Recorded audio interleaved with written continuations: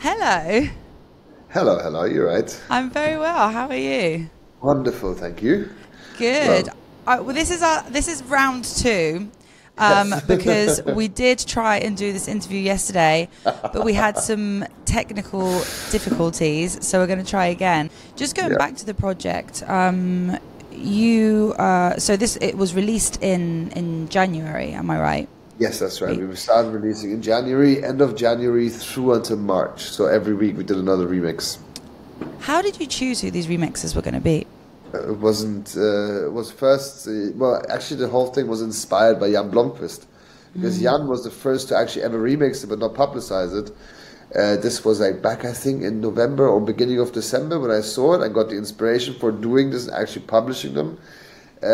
He was a bit afraid because, of course, there is not only positive messages you get from using such a track and remixing it, but you have to consider Iranians, since the Islamic Revolution, have grown up with music only being used for sadness and for tears rather than for dancing and enjoyment. They don't really understand the rebellion behind dance music. So there's a lot of backlash. Like, even for myself, I got a lot of backlash. Really? Yeah. The first couple of times we posted about it was a lot of backlash. This is the first time where literally there's like over 200 comments by now on my reel, and every single one of them is positivity and happiness, and they're really, it's the pride of the Iranians at the moment, this thing. And choosing the artists, Victor Ruiz is a really good friend, a kind-hearted person, so it wasn't hard to guess him. We asked a lot of other artists. May didn't respond. For many, it was too short term because they were on tour, not being able to go to the studio, and they declined. But yeah, the selection that we have at the end, I think, was the right one because we managed to fit every genre in electronic music more or less. We had house, we had techno, melodic techno, hard techno, everything. So at the end, everybody can play it. Amazing. And it was released on your own label, On Seven my own label, Rituals. yes. It was released on my label, and all proceedings will be going to the Women Life Freedom Foundation in LA. I read somewhere online today that said Human Rias is someone who plays from the heart. And just through your story, what you've been telling us now, and also me seeing you play, I'm meeting you for the first time, which is where we met at Exit Festival. Yeah. That is something that I really, really felt. And I'd like to talk a little bit about Exit because I know that is home for you. And even though I already know the story because we had this interview a couple of weeks ago, I thought it was a really interesting one. Exit Dance Arena obviously is one of the best dance floors for me in the world. It was such an incredible experience. So I'd like to talk a little bit about that and how your relationship with Exit started, and talk a little bit about your, not this year's performance, but also other performances, because I also know you're like the only artist that's ever opened and closed that arena. That is right. I mean, Exit, the relationship started in 2019. I met my brother Zagor, who is running the No Sleep stage at Exit at Awakenings, and we connected because at that point I was running a club called MMA. I was the creative director, and he obviously had Exit. I had never been in touch with them before. So he was like, hey, why don't we do a show at your club and we'll give you a stage hosting at Exit? And I was like, fuck yeah, let's do it. So we did the stage hosting in 2019. It was very, very amazing. I met the whole crew, besides Dusan. I hadn't met Dusan in 2019 yet. I met the wonderful Alisa, Sagor, the whole crew was like, I arrived and I felt like I was at home immediately. Like the way they receive you is just different. Then 2020, of course, it didn't happen, unfortunately, thanks to the pandemic, the great gap of my life that I try to forget. Everybody tries to forget the big C word. And then comes 2021, where it was actually the only major festival to happen in that year in Europe. So Exit once again became a revolutionary thing. That was also the year where Sagor wasn't there, and I met Dusan as Sagor's astral projection, the way that Sagor said to me. And we instantly connected. We are brothers. We are very, very like-minded. We are both having a very similar vision of where we want dance music to go. And Dusan came to me and he goes, brother, you're a DJ. Me and you will play back-to-back between Art Bell and Solomon. And I was like, yeah, right, that's bullshit. That's not going to happen. Well, it did. and we played the Exit soundtrack together in between those guys. There's a great picture of me of us as well. It looks like the last meal. It's insane. You have Solomon like reaching over. It's all in action. It's really really cool. And yeah, then comes to 2022 when I was invited to open Dance Arena on the Thursday, which I did, which was an incredible moment. Like for me, it was one of the first career-changing moments in my career. And of course, also the energy at Dance Arena is unique. This dance floor is the best dance floor on earth. There's nothing like it. The energy there is magical just for the fact that it is an arena. People are looking down on you.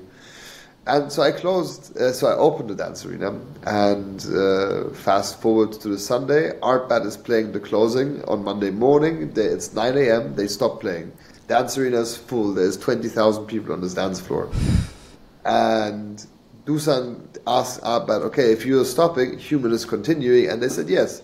So I jumped on and started playing, which made me officially, in 23 years of Exit history, the only artist to ever open and close Dance Arena in the same year.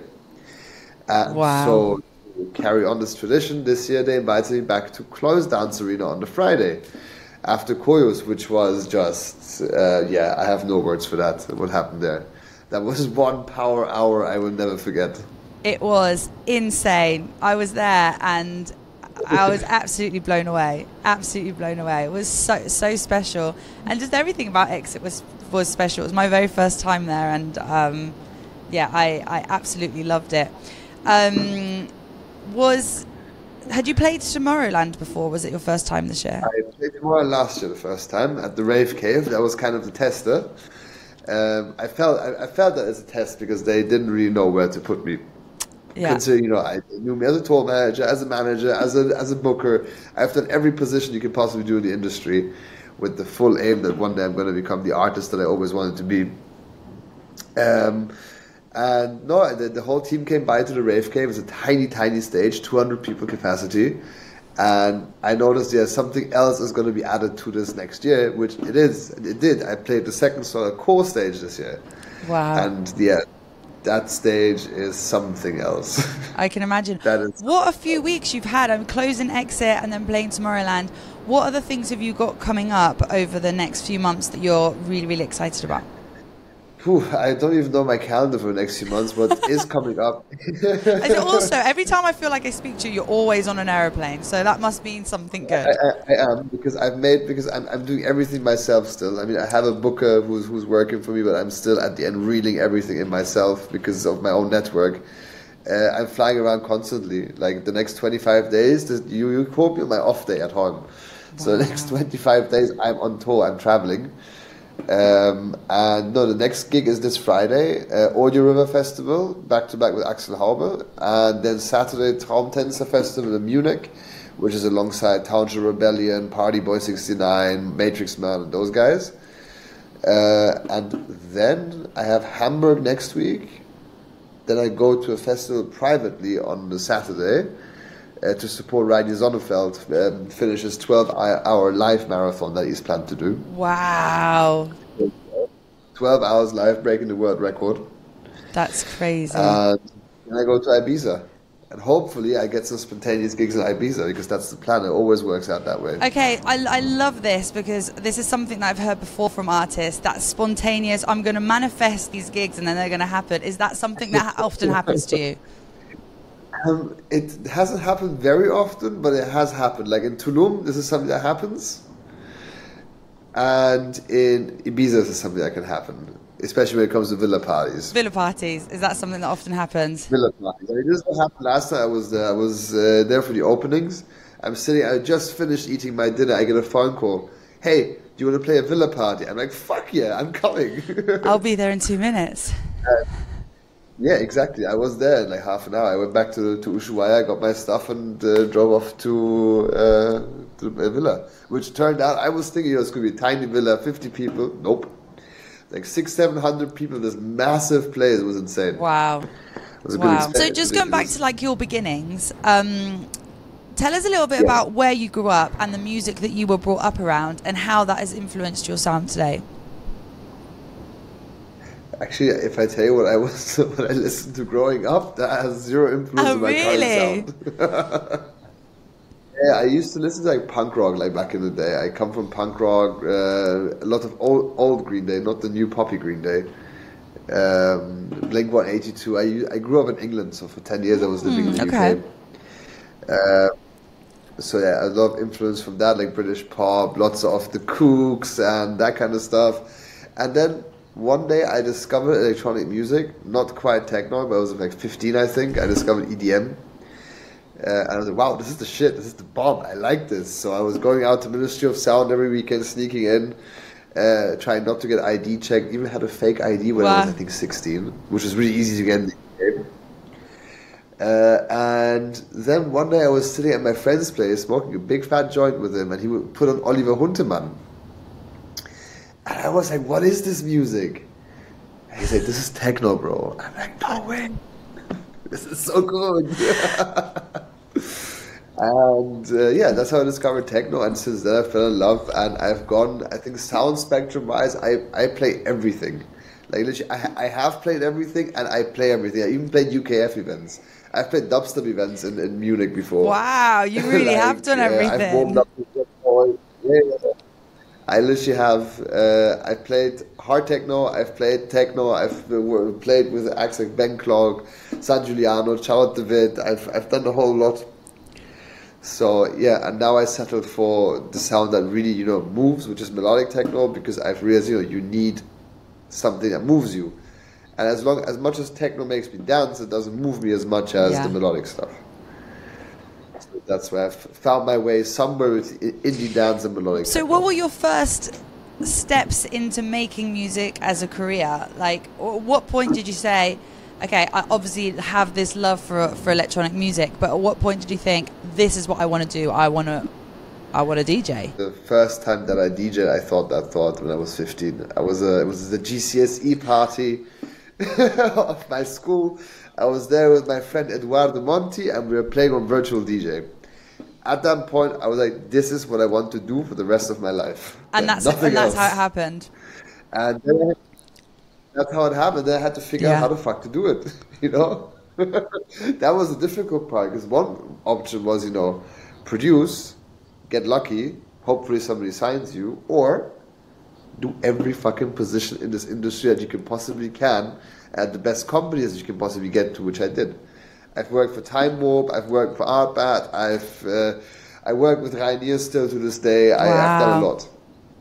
Everything you can do, from artist booking to management to tour management, which is how I grew my network. And also, I think that when you have worked in different areas, different fields in the music industry, as an artist, you've already covered everything. So I feel like it's, I don't want to say the word grow, but it's easier to like work your way around the industry and know like what is best for you as an artist to take the next steps in your career. I think so too. I think so too, because I've noticed the things that when I put things into action, they usually work out. Just because I have the knowledge from every angle that you can go at this, you know. And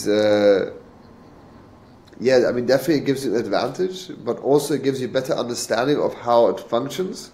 Because many artists they don't understand how, you know, how management is supposed to work, how the booking process goes ahead, how festivals do their job. I mean, I was a festival booker too, so I know exactly when festivals book their artists, how they do it, and what the criteria are, and how to convince them. Because I had to be convinced at one point too. Like I've been there, been in your shoes, so I know. Amazing. Hubert, thank you so much. I'll speak to you soon. Hey. Thank you, Katie. Take care. Ciao.